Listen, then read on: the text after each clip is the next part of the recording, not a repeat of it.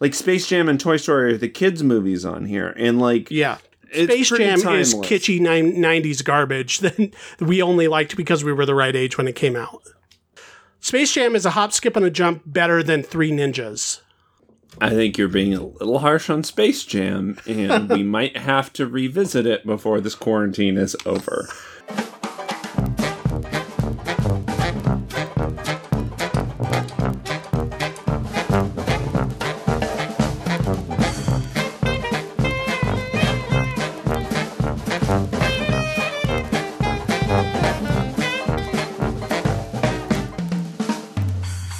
Welcome to another episode of the MacGuffin Podcast, the movie review podcast that dreams are made of. Keith Foster, San Diego, California. How's it going? I'm doing all right. I'm hanging in there. With me is, as always, is the host of this mess, Cassidy Robinson. And I mean that in the best way. Hashtag bless this mess. Oh, okay. Geez, it feels like a new year every time we do this. A new life. Yeah. It's crazy. It feels like so many years have happened in the last week. In the last 4 weeks, yeah. Yeah. Was more than 30 days long. That's all. For sure. We were definitely in some sort of wormhole or something where time was in perpetual loop. But still is. Yes. And still is. We're not out of the loop yet. We'll figure it out though. But you said that you were avoiding Twitter lately, and I think that's true. Yeah, I haven't seen you there. I'm pretty much done with all social media at this point except Instagram.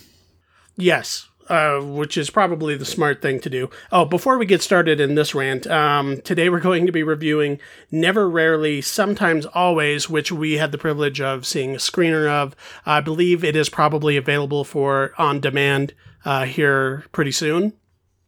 And we are also going to be talking about the movie Cop Car, which is available to stream on Netflix.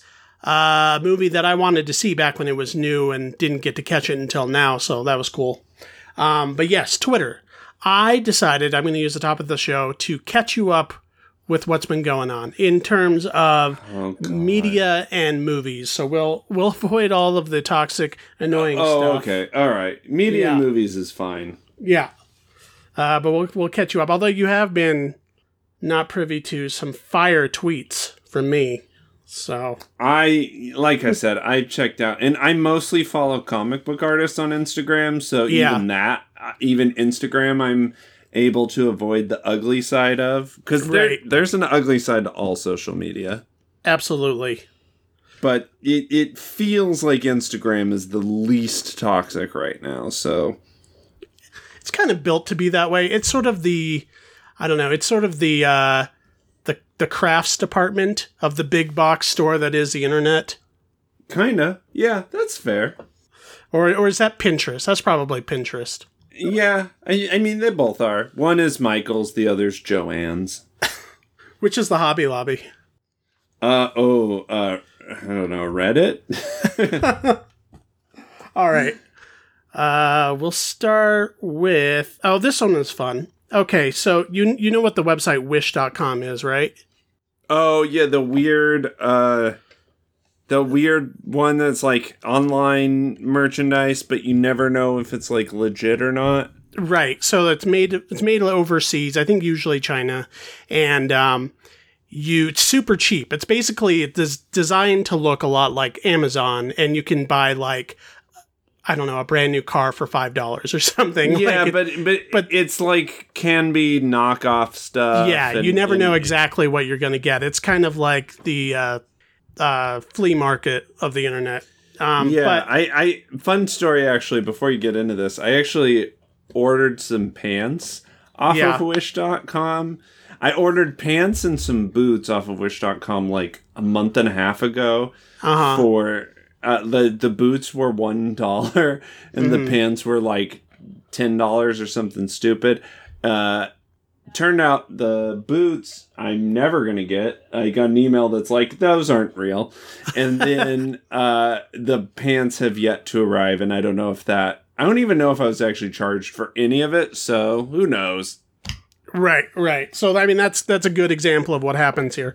Another good example is this picture that somebody posted a little bit ago. They ordered a shirt. So it's the black cover from Alien, the original Alien, whereas, the cracked egg in the center. And at the top, Alien is spelled ALAN.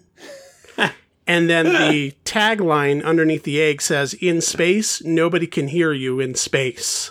I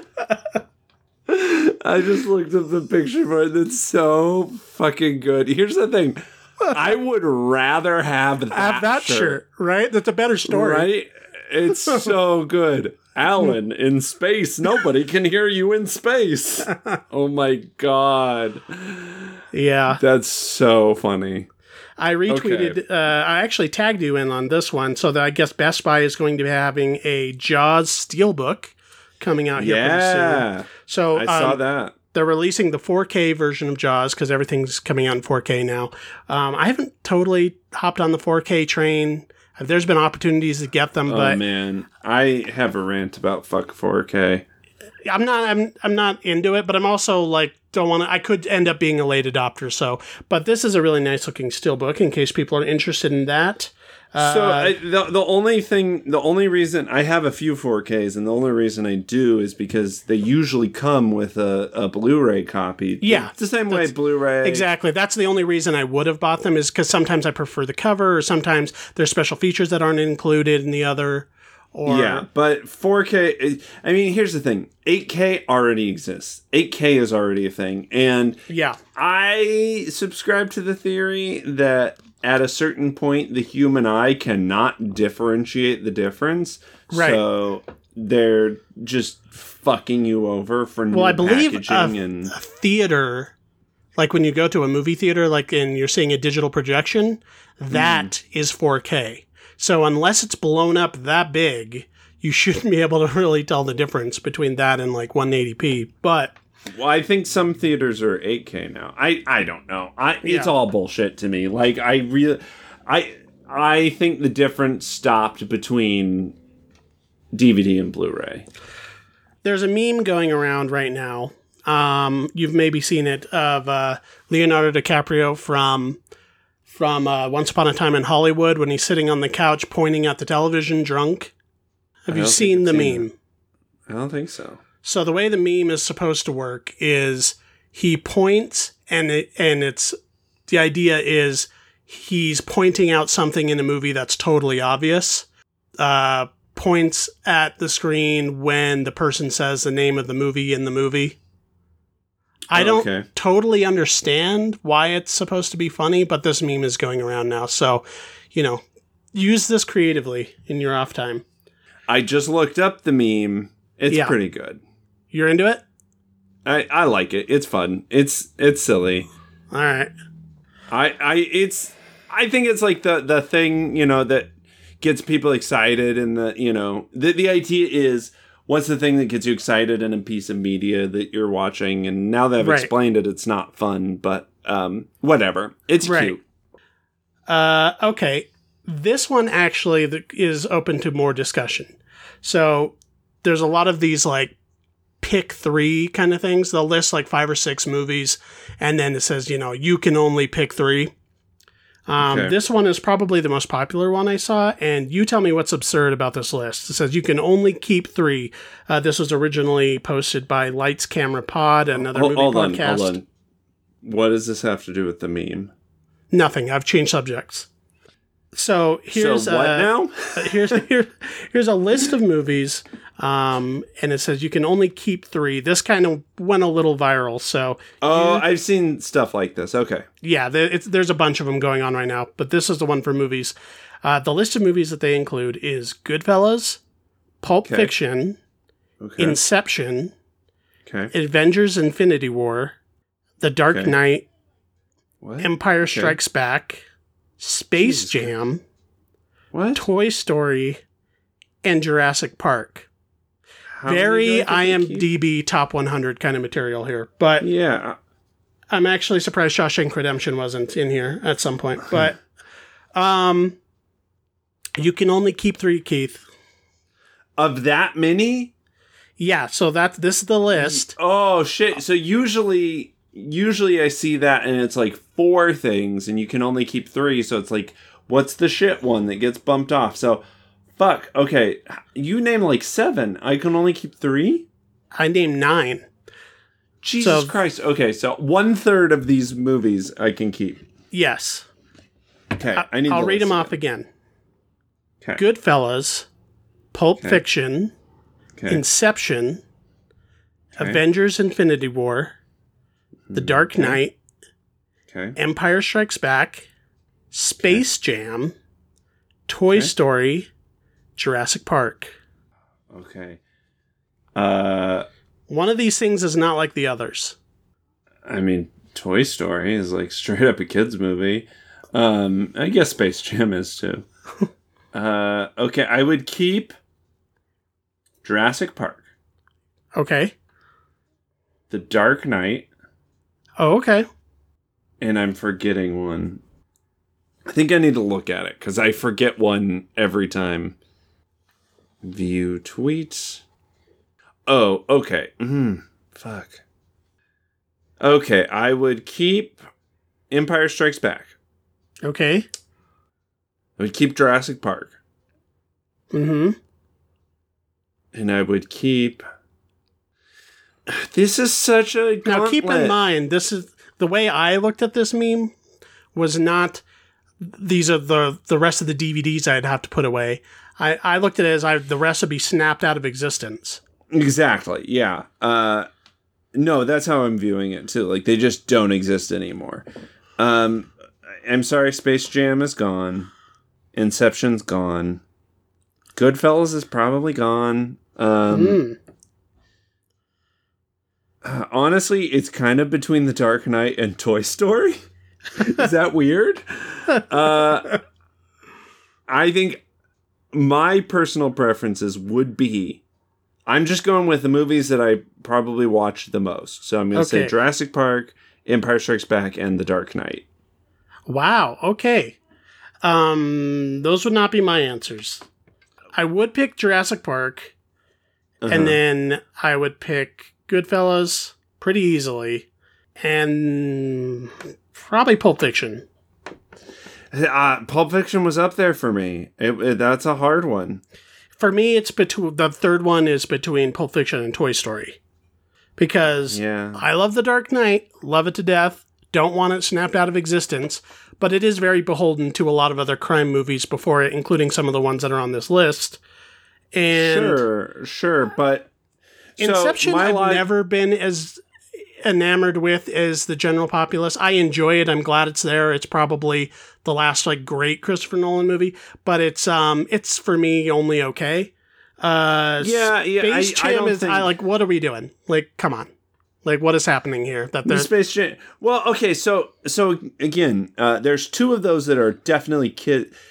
My reason for debating the Toy Story is it's the only Space Jam and Toy Story are the kids movies on here, and kids movies are a thing, and that there's value in that. Sure, and so but Toy Story, I think, is a kids movie that is also generationally loved by many and is seen as one of the greatest pieces of animation ever made.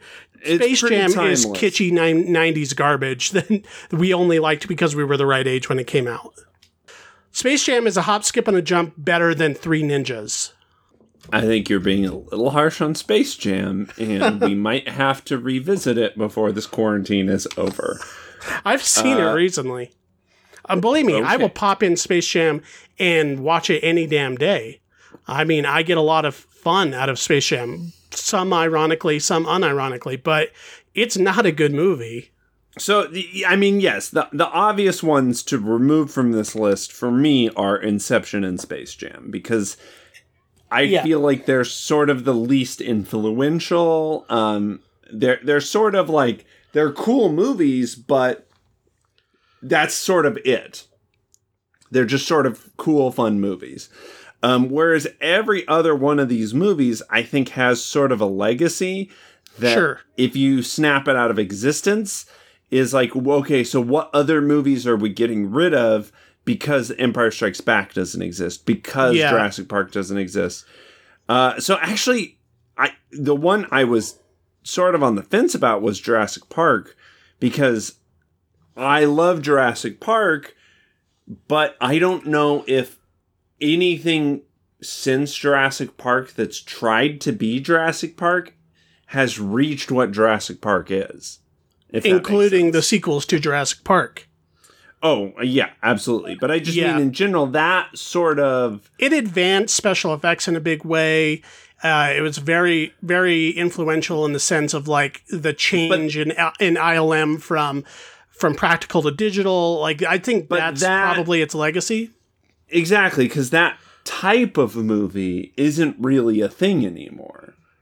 What, big monster movies? I mean, there's the Godzilla movies that came out recently. Well, exactly, it's a Godzilla movie, but like a big tentpole feature based off a book, and that, you know, not really an existing franchise, but just sort of a movie for movie's sake. Yeah, I mean, I think, you know, the Spielbergian blockbuster thing has an overarching influence on just the genre of summer film. Sure, but that type of movie, the kind of 4-quadrant action movies. Yeah, which you know, definitely had some influence in, you know, even The Dark Knight, Avengers, and Inception. You know, that's why I think it's pivotal in that sense. Is it doing anything is in that regard that other movies from the same era weren't also doing at the same time, like Terminator 2, or even if you want to go far back as Jaws? I don't know. Maybe if you snapped it out of existence, we would still more or less have the movie landscape that we have today. But of all of those, it's more my favorite. Exactly. Like, of that type of movie, Jurassic Park is one of those moments where everything sort of coalesced correctly. You know, I think it's pretty much a perfect movie. Yeah, if anyone asks me, like, what do you think a perfect movie is, that's usually my answer, because it literally has everything.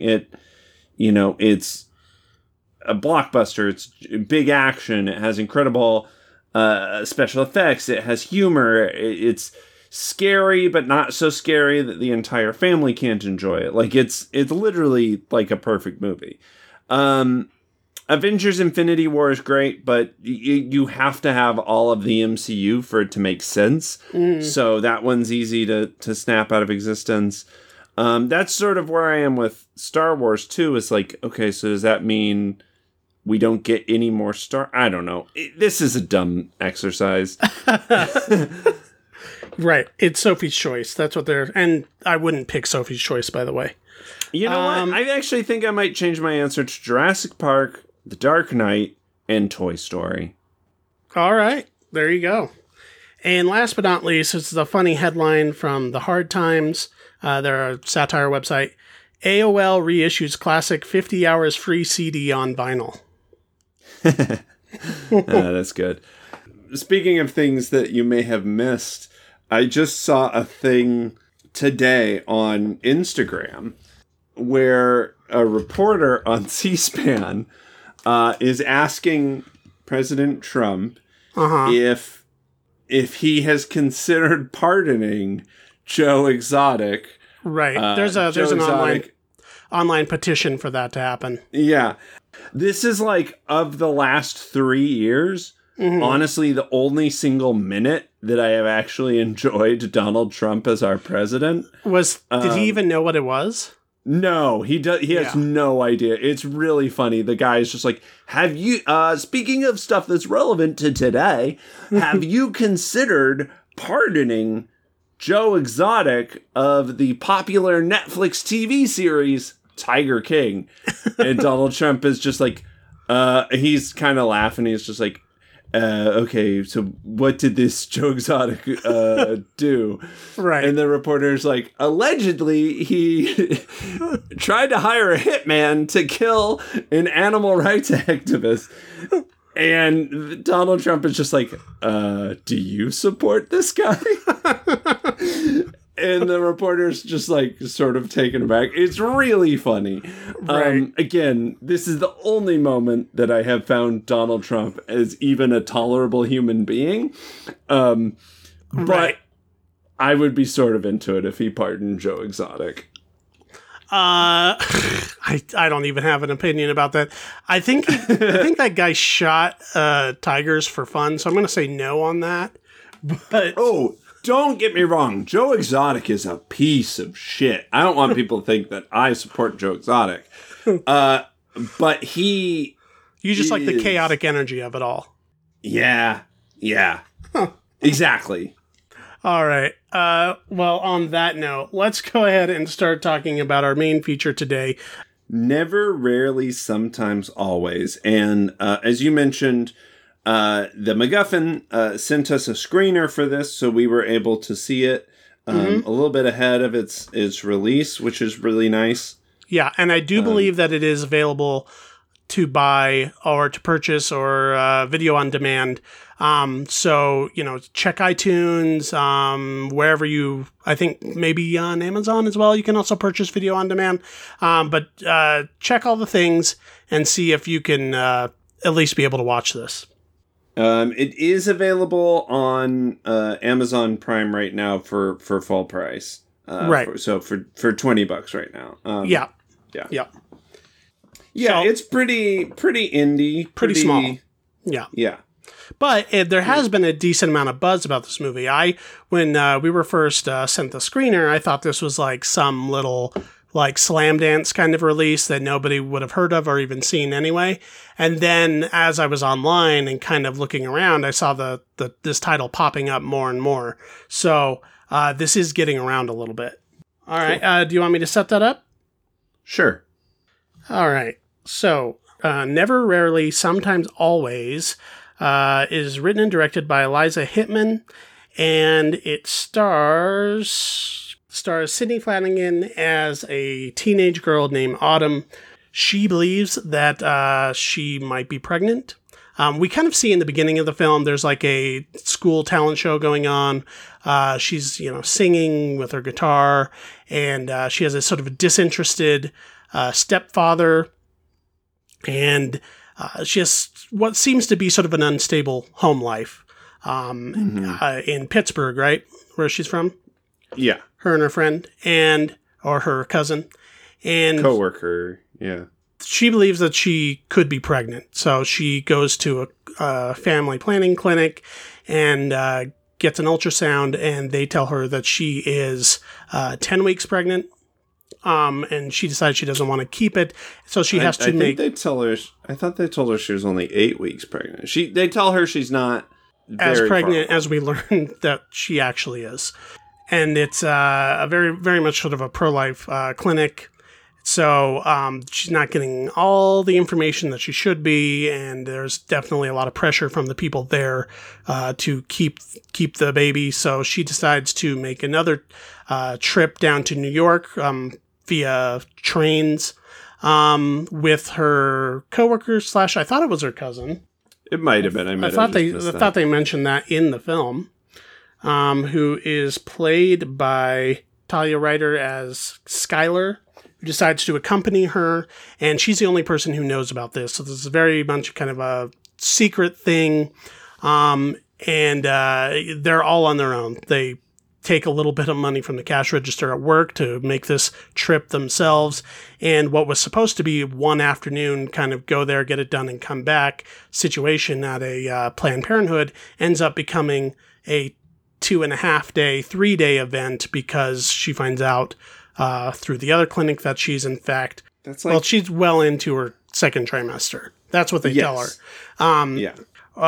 Which means that the process takes a lot longer. So yes, because of that, she has to, her and her companion have to figure out a way to stay in the city and find lodging and somewhere to sleep and places to eat and things like that. So what ends up being a fairly small, intimate story about a girl figuring out how she's going to achieve this abortion ends up becoming a larger story about...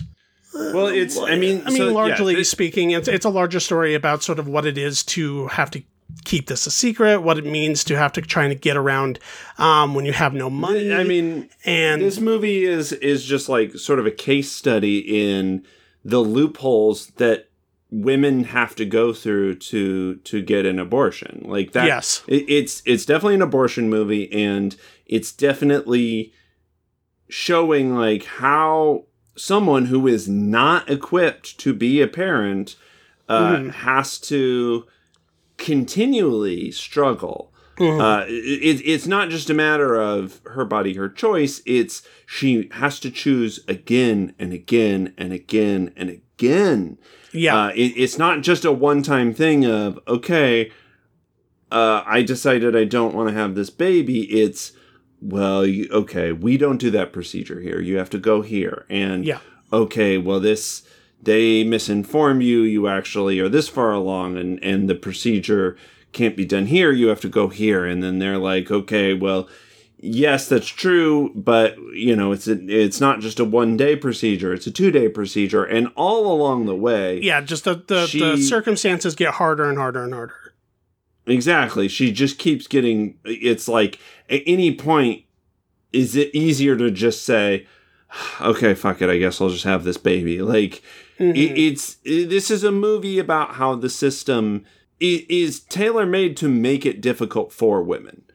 Yeah, and so I think that is an interesting perspective for a movie on this subject matter, because usually, you know, the movie-friendly option is, okay, well, maybe they'll adopt. Adopt is always an option, or something like that. Yeah. In this, it doesn't dramatize the choice itself. It dramatizes the process. Yeah, I think, and then that's a smart way to go about it. And I think also by focusing in so tightly on this one kind of character and her internal struggle throughout the entire event, it also becomes a bit more about her personal journey through it all. Totally. And I think that's a smart choice, like you said, because one of the things with... It makes it feel less political because it's by and large an emotional story.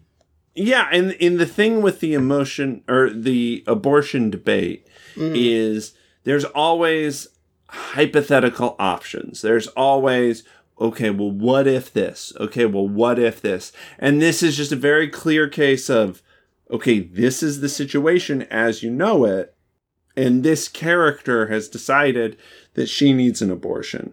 And also, you know, there is some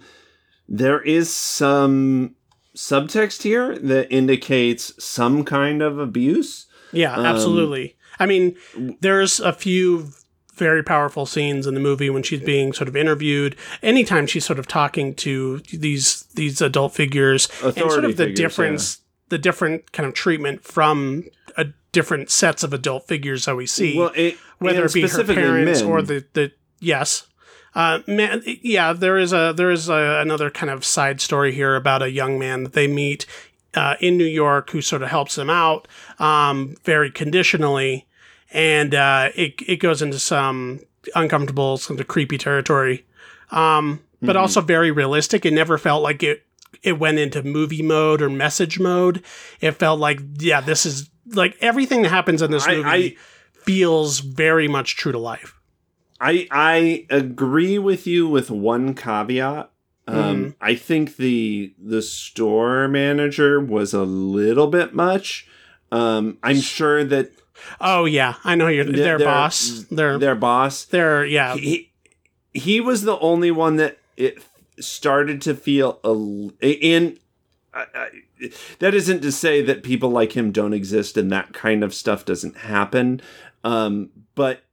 But in a movie that's already about this, it feels a little heavy-handed. No, I agree. Yeah, exactly. But that was the only case. And even still, it was believable. It was just kind of like... it was just a lot. Yeah, no, I know what you're saying. Which, you know, I mean, that's true to some women's experiences. It is a lot. So that isn't to discount the realism of it. It's just... Man, okay, so this movie, I think it's a good movie. I think it's well made, but it's hard to watch. It is uncomfortable a lot. And that isn't to say it shouldn't be viewed, but it is like, I do want to strongly suggest like trigger warning for some people. Like, I think this movie is going to be really difficult for some people to watch. Yeah, I think that's fair. I mean, I do think that it is. There's nothing about it that ever feels exploitative or like, you know, or even particularly edgy, or, you know, it doesn't feel like they're ever trying to go for like a really intense, hard scene or anything like that. Like the only thing that makes it extremely difficult is just the heaviness of the emotional storytelling, and just the situational aspect of it. I think that the lead here, Sidney Flanagan, is incredibly good. She has so much she has to do with very little dialogue. She's telling the whole story with her face.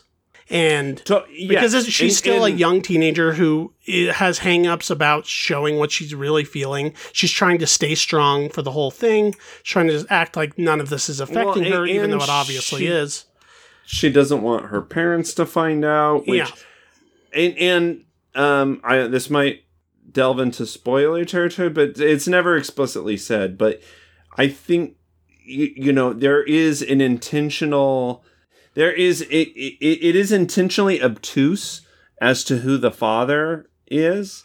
Sure. I think there's or ambiguous hints. Yeah, there's hints that it might be this boy in high school.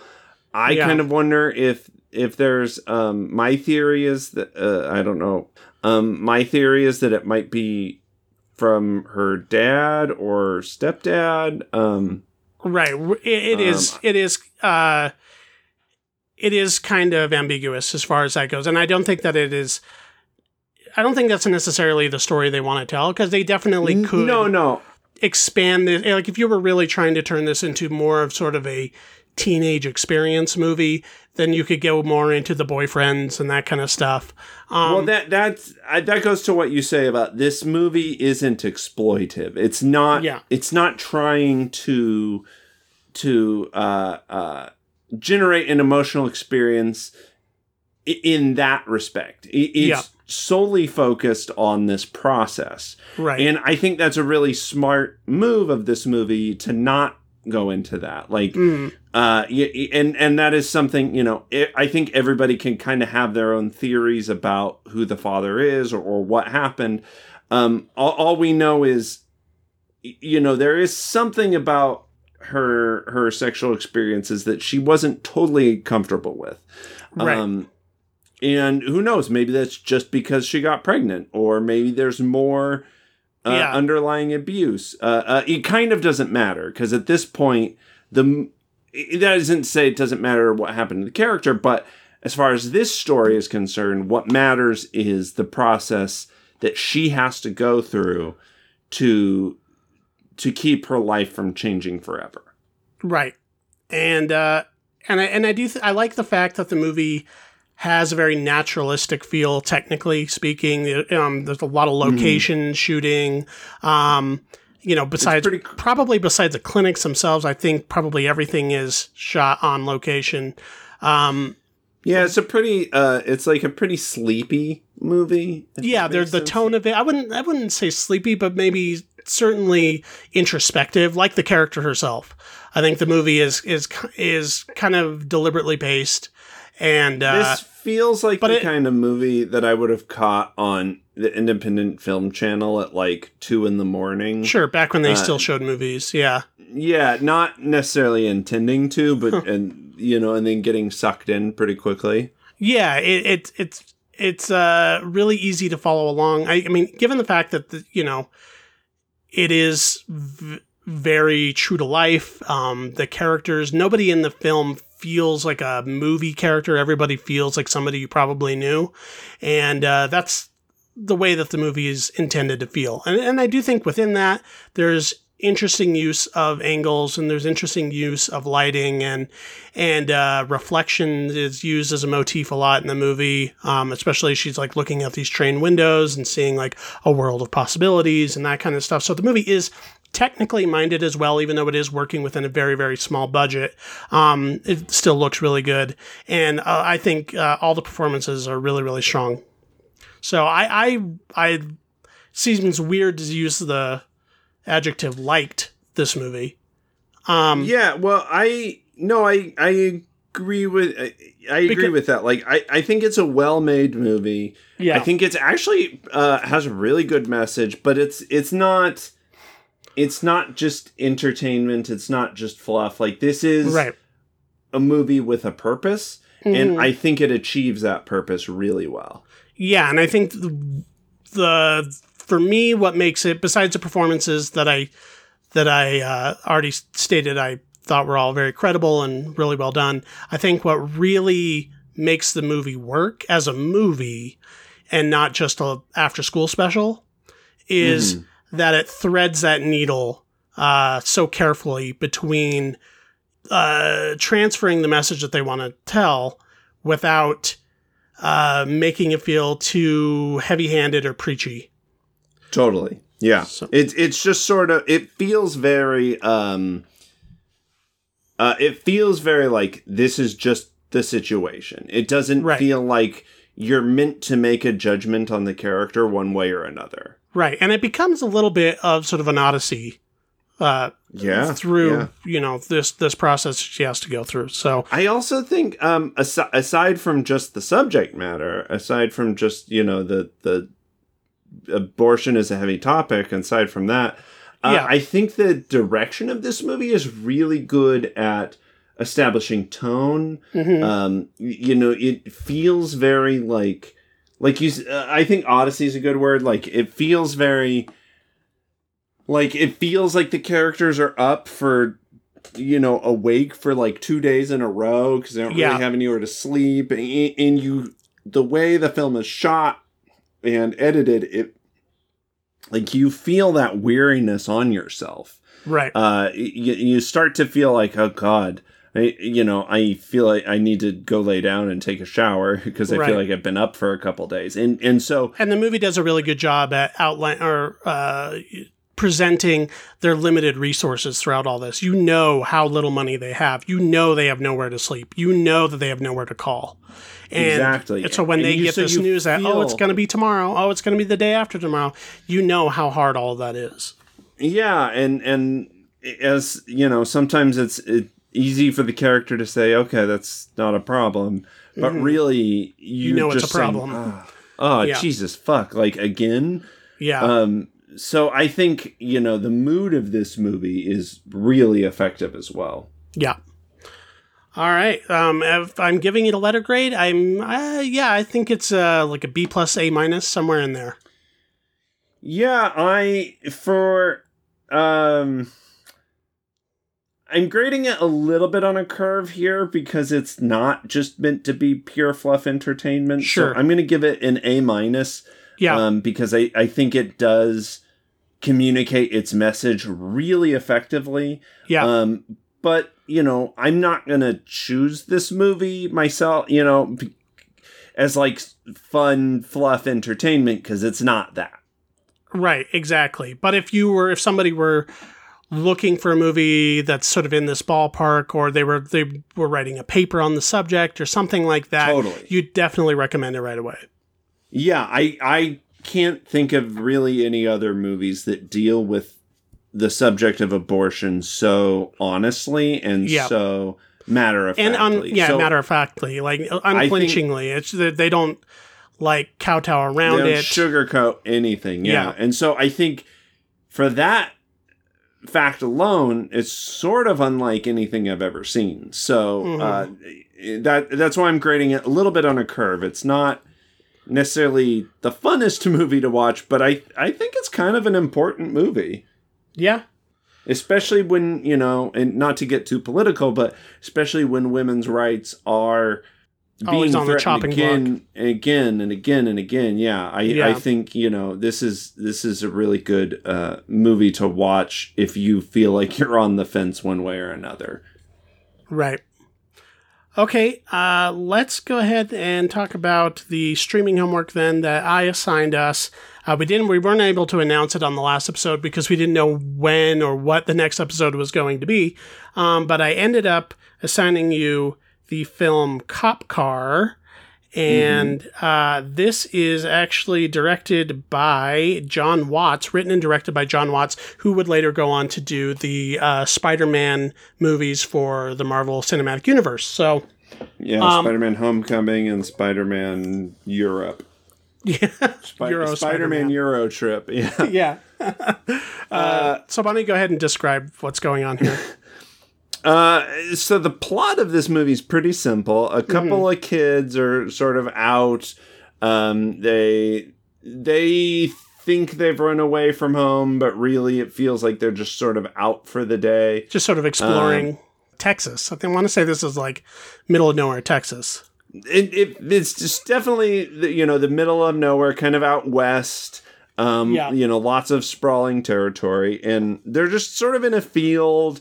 Being kids, being boys, and they stumble across this cop car. And, at first they're like kind of scared by it, but they're also titillated by the idea that this car is just like abandoned. But it's also like, it's different than a normal car that you see parked on the road. It's literally in the middle of this like pasture. Yeah. And so there's something a little odd about it. So they sort of challenge themselves to get closer and closer to it, and they sort of keep pushing it until they end up stealing this cop car. Right. This cop car belonged to a sheriff played by Kevin Bacon, who's we find out pretty quickly he's a dirty cop. Yeah, he's not a good guy. Yeah. Right. And so they're just sort of out having fun with this car and end up sort of finding themselves in the middle of this Chase. Coen Brothers crime thriller situation. Right. Again, the plot is pretty simple for this movie. It's a pretty isolated story. This is all basically inciting incident and then kind of see it through to its logical conclusion. Exactly, yeah. And they sort of get pursued in sort of a cat and mouse game by Kevin Bacon's dirty sheriff. Yeah. Okay, so this movie's kind of a trip. I think this movie is sort of masterful in regards to tension. Yeah. It creates several scenes of holy fuck tension. Yeah.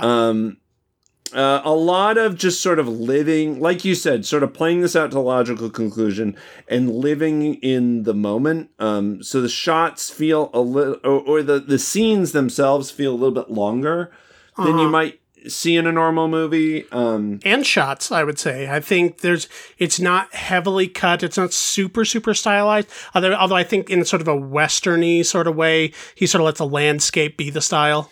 Totally. Yeah.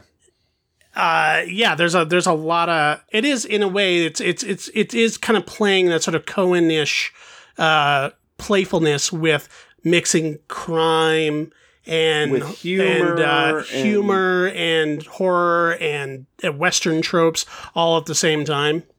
I will say it's a little more slice of life than the Coens typically are. It's not quite as stylized. Sure. But again, that's not necessarily a bad thing. They're he's definitely creating his own tone and not just mimicking what the Coens have done. Yeah, and I think there is also, if you're to throw in another genre in this hybrid, I was reminded of the sort of Kids Gone Wild movies of the early 90s, like the post Home Alone no adults movies. Totally. And I think there's a little bit of that going on in here too. But it's sort of grounded into something like a Blood Simple. Yeah, it's sort of grounded in harsh realism of like, okay, but what would really happen if there were no adults in this situation? Right. And I do think the movie, for the most part, balances the tone pretty well. Mm-hmm. I think the ending is a little different, but yeah, I think it balances this good-natured humor with tension really well. And there's some scenes with like, but a really good example of this movie, of sort of what you're getting with this movie, is when these kids steal the cop car. Of course, they find the cops' guns, and they want to play with them. But when they're doing that, they're putting themselves in really scary situations. Right. More so than they realize. They don't. Yeah, they don't realize that they could die at any moment, and so there's a lot of humor, but mixed with tension, really interestingly. Right, and I think, if you understand the crime genre, that if you show a gun at the beginning of the movie, it comes back at the end of the movie. Well, that's Stanislavski's rule. If Stanislavski, the Russian playwright, he said that if you show a gun on the mantle in the first act of a play, the gun has to come and play. The gun has to be fired by the third act. Yeah, basically. And it's a screenwriting thing that we see a lot as well. My only complaint here, because I really do enjoy this movie a lot, and I think it's a lot of fun. Kevin Bacon's eating it up throughout the whole movie, and he's great. He's great doing here. It too. Yeah. He's so. This is the best I've seen Kevin Bacon performance in a long time. Yeah.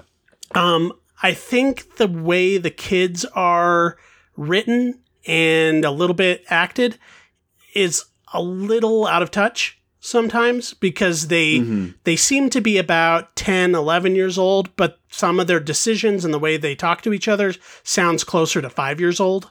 Like, yeah, I think there's some stuff that there's some naivety there that I think isn't quite believable. Especially near the end. I think they feel pretty believable at the beginning. But once shit starts getting real is when I'm like, okay, I think, they're being a little... See, I actually am, for me, it might be the opposite. I think like, for example, when they're playing around with the car, how they come to the conclusion that this is our car now. And I understand, like, kids do that. Like, if they find something in the middle of nowhere, they decide that it's theirs for whatever reason. But I think their reasoning getting there doesn't always feel completely true. And then also certain lines like, do you know how to drive? Yeah, I've played Mario Kart. Like, that just feels very much like a 30-something-year-old writing a line for kids. You know what I mean? Like, reaching for the closest pop culture reference or whatever. There's not too much of that. I think that he's good at not relying too heavily on social cues like that. But there's just sometimes when the way they're acting and the way they reason through things doesn't quite ring true for the age they're supposed to be playing. I kind of agree with that. I felt like for the most part at the beginning it did feel pretty real to me. But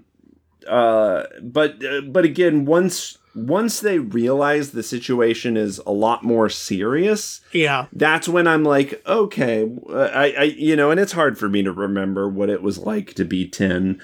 Right. And so I'm like, okay, would I have reacted this way? I don't know.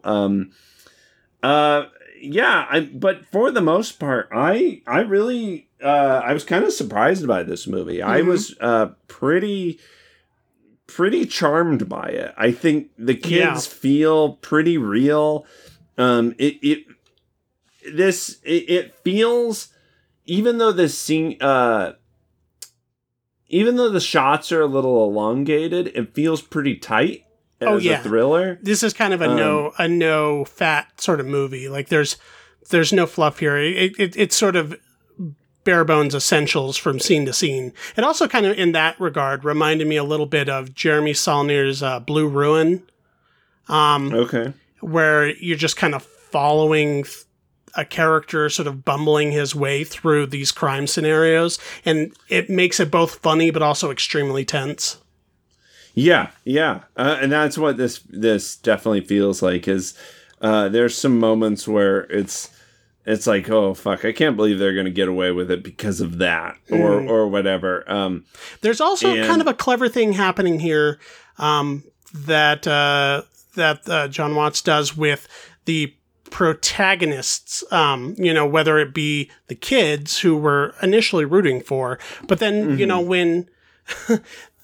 when we kind of know what Kevin Bacon's situation is and what he's trying to get away with, and there are moments where kind of like in Psycho when Norman Bates has to sink the car in the tar pit or whatever behind his house, and it doesn't sink all the way there. Get away with it, yeah. When it doesn't sink all the way, you're like, oh no, he's not going to get away with it.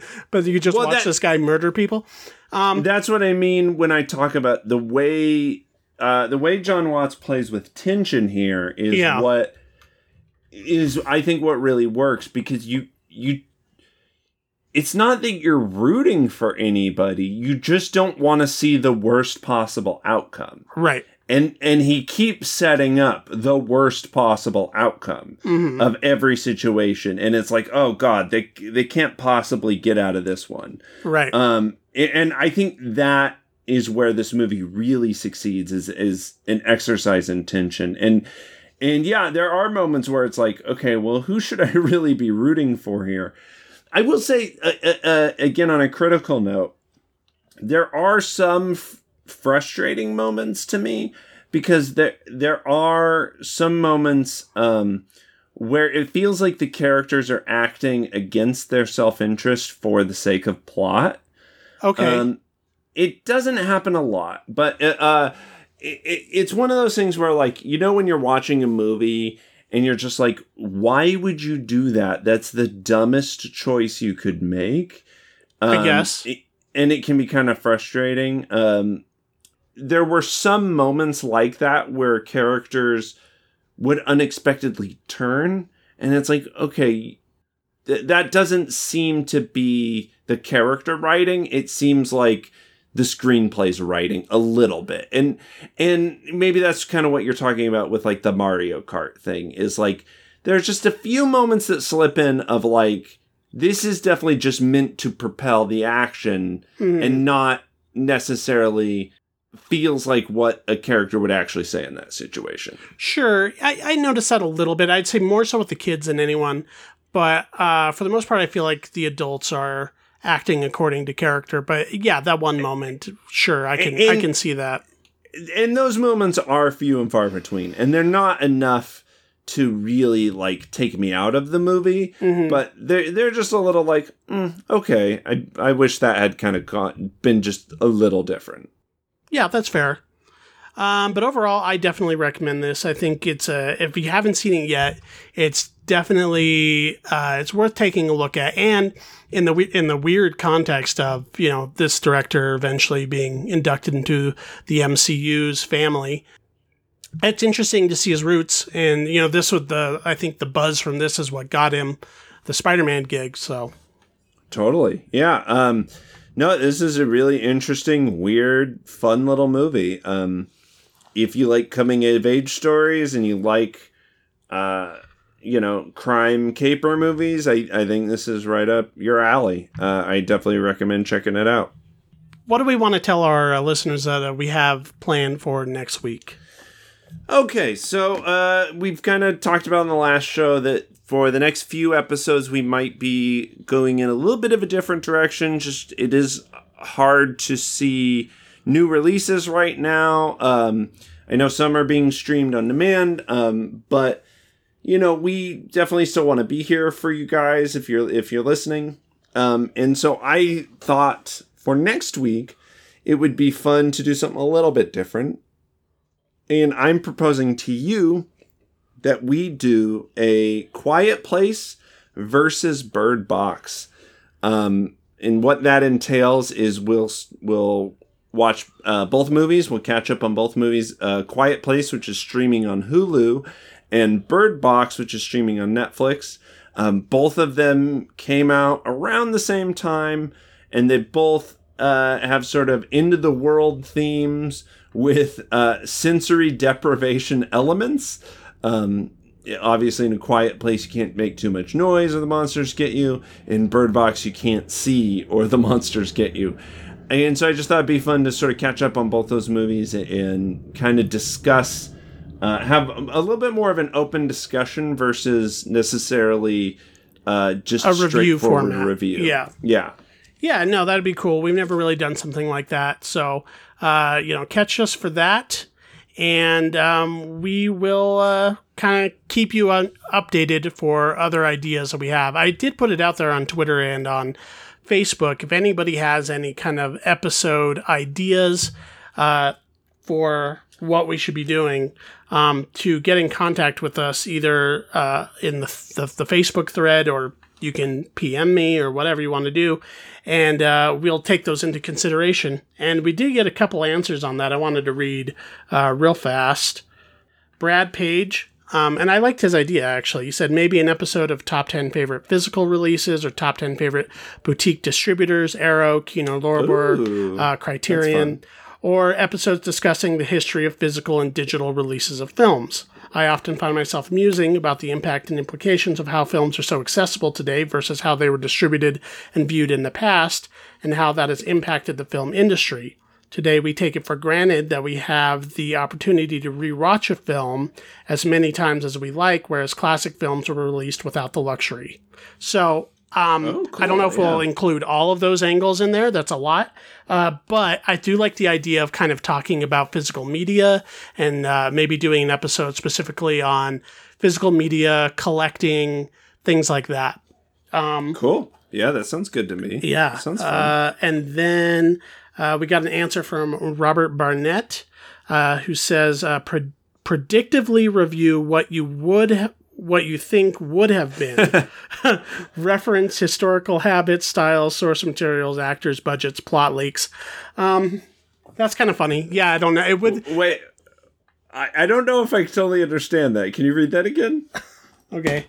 He says, predictively review what you think would have been. Reference historical habits, styles, source materials, actors, budgets, plot leaks. So I guess, had the year gone as planned. Gotcha. Review a movie that, that's kind of hadn't even come out yet. Yeah. Try to predict what movies.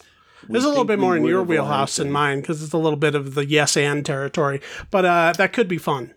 That could be fun. Yeah. At least as a segment or something like that.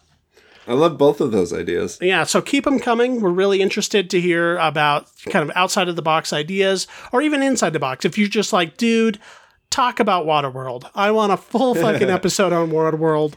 Then, whatever. Let us know what you're watching right now, what's helping you get through this crazy time, or even I think it might be fun to just sort of talk about what the best end of the world movies are, or what the most realistic ones are. I know a lot of people have been streaming Contagion. I'd say I don't want to watch it right now. I didn't want to watch it then. I watched it because I felt like I had to, but I mean, there were reasons why this scenario was not something that I thought was going to be a super entertaining thing. Me and my wife rewatched it recently. Maybe I think my original take on it when it came out was it was the slightly more B-movie version of Traffic, and I had some of the same issues with it plot-wise as I did Traffic. Okay, well maybe that might be worth revisiting, looking at again, or something like that. I'm also interested in doing stuff like genre studies or auteur studies, something like that. Maybe for 1 month we pick one director we like or need to see more of, or maybe something we haven't seen any of, and we challenge ourselves to kind of explore that or something like that. So there's lots of possibilities for what we can do with upcoming episodes. And if we do have opportunities to see new movies, like we did this week with a screener or something like that, we'll definitely try to fit in more traditional episodes as well. So if anybody has anything to say about anything we talked about on this episode, you can contact us at our email at MacGuffinPod@gmail.com. You can also follow us on Instagram and Twitter @MacGuffinPod, and you should be able to follow us and see different things that we post on Facebook at Facebook.com/MacGuffinPod. You can follow me individually at VC Cassidy. That is both Twitter and Instagram. And to be able to read the movie reviews that I write every other week for the Idaho State Journal, just Google Idaho State Journal Movies, and that'll take you directly to their movies page where you'll see the reviews. And also, while you're online, maybe you're looking up episodes of the MacGuffin podcast, be sure to read the other articles and reviews written by the rest of the MacGuffin staff at MacGuff.in. What about you? You can follow me on Twitter, even though I'm not really on it right now, at Keith Foster Kid. But if you send me a message or mention me, I still check it. I'm just not doing the endless scroll. You can follow me on Instagram, though. I'm there a lot more often. Again, I mostly follow like friends, family, comic book artists, or really just kind of any art. So if you have any art you want to share with me, that'd be really cool. Or, dumb little sketches or whatever.